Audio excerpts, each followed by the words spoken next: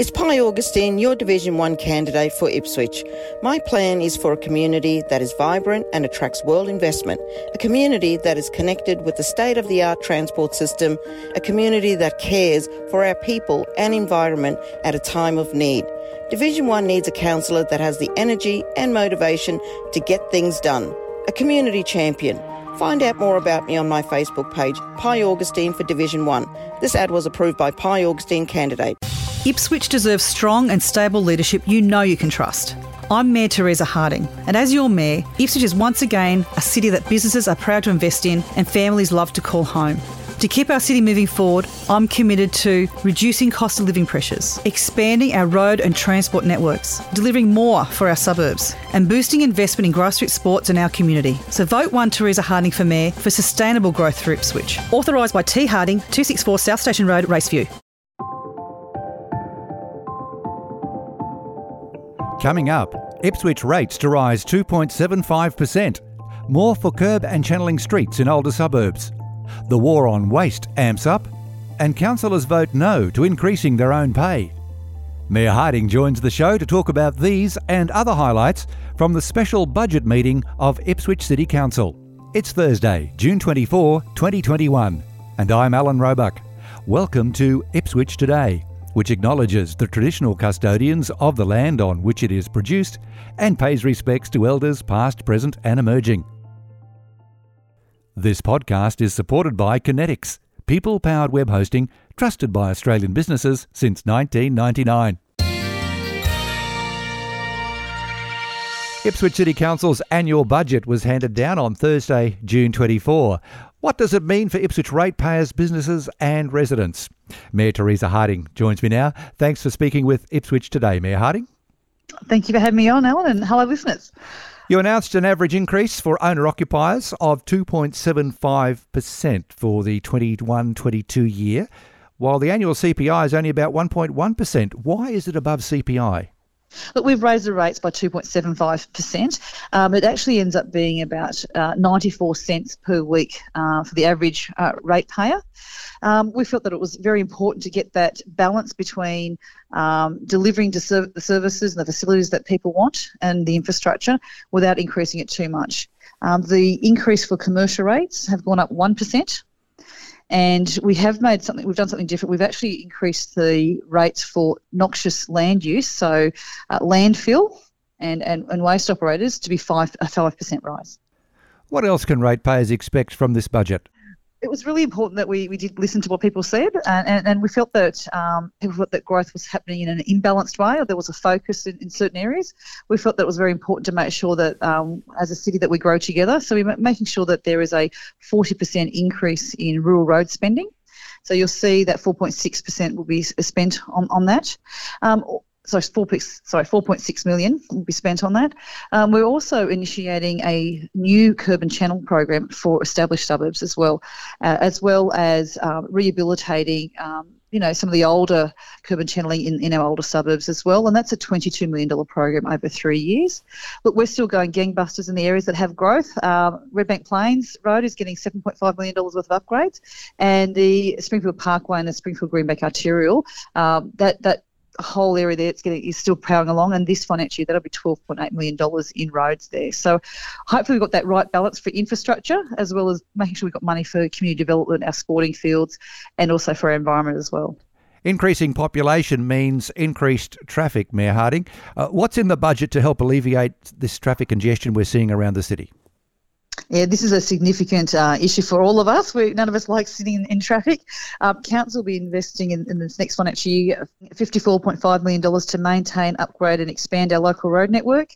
We're also investing $20 million in a sealed road rehabilitation, $22 million on a kerb and channel program over 3 years, $4.8 million to protect and enhance the local environment. But really importantly as well, we're investing another $500,000 in operational mowing costs. For when we have all that weather and the rain and the sun and our mowing and our grass gets very long. Unmade roads in rural areas have been talked about in recent council meetings. Has council made any commitment yet on how to manage these unmade roads going forward?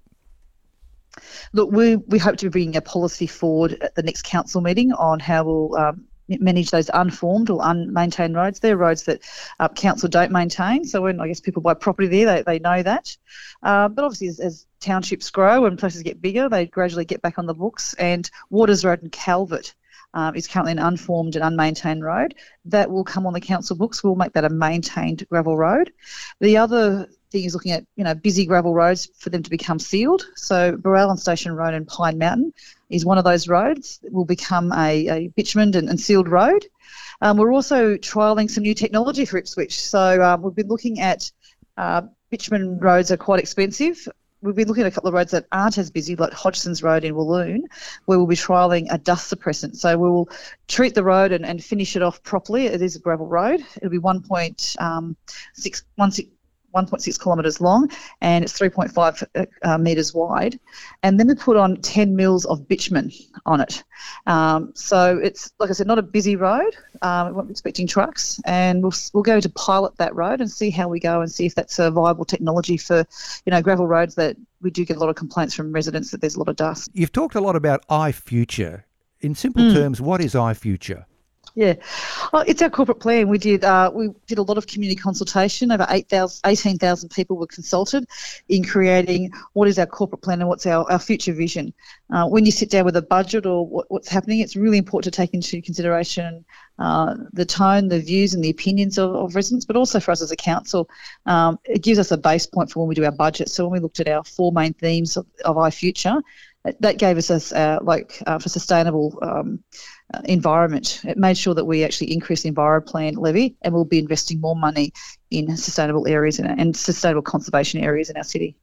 Money's been allocated in the budget for a business case for the Ipswich Central to Springfield Central proposed rail link. Why is council doing this when it's a state government responsibility? Thank you for that question, Alan. Public transport is absolutely a state government responsibility. Nothing much happens, so we commissioned the very first business case. That went to Infrastructure Australia, and they've taken that on board as a priority project. During the state election last year, the state government said that they put $1 million towards the $2.5 million business case.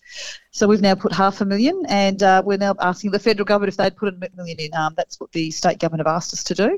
So we'll continue down that path. It's very important that this infrastructure does happen. 70% of the growth that we are going to be getting over the next 15 to 20 years is going to be along that train corridor. We really do need that public transport there. What's in the budget for local community groups, sport and the arts in general? Community is so important. So in this budget, there is $6.1 million there to support our community with events and grants and social support programs. Also in the budget meeting, councillors voted to freeze their pay for the next 12 months. Was that an unexpected motion from Councillor Tully? It was because he didn't raise it during budget workshops. He did have a different view during budget workshops, but look, views change, and I think that's part of our democracy. We voted last year not to have a pay rise. It was unanimous again this year not to have a pay rise. People are hurting, and I think we're all very comfortable with where that is, and I think it's just part of us as being community leaders that we take this stance. And finally, the new council HQ, 1 Nicholas Street, opens on Monday. How important is this for the overall revitalisation of Ipswich CBD? Certainly, as we've been looking at having tenants coming into Nicholas Street precinct, having an office block with 750 plus council workers there is very attractive to anyone who's tenanting there. Lots of wonderful customers who come out at lunchtime and after hours. So I think it's important for the that economic boost and development in the Nicholas Street precinct, but also top of town and the rest of the CBD as well.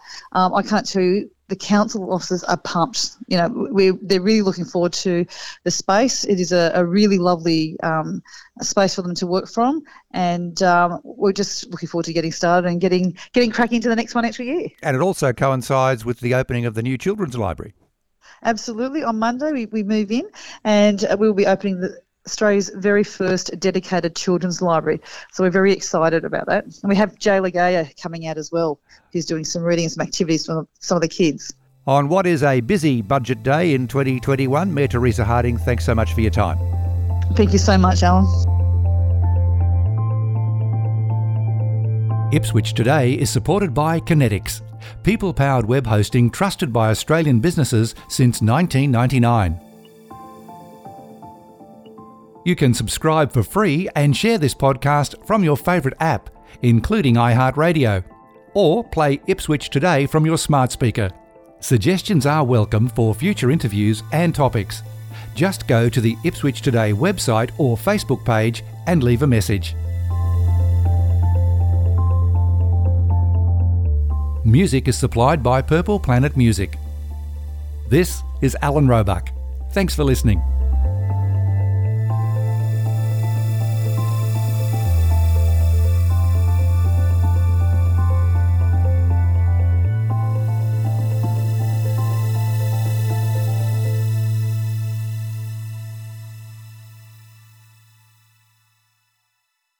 From legendary locals we all know to people you should get to know. Follow Ipswich Today on your favourite app and never miss an episode. Or go to ipswichtoday.com.au.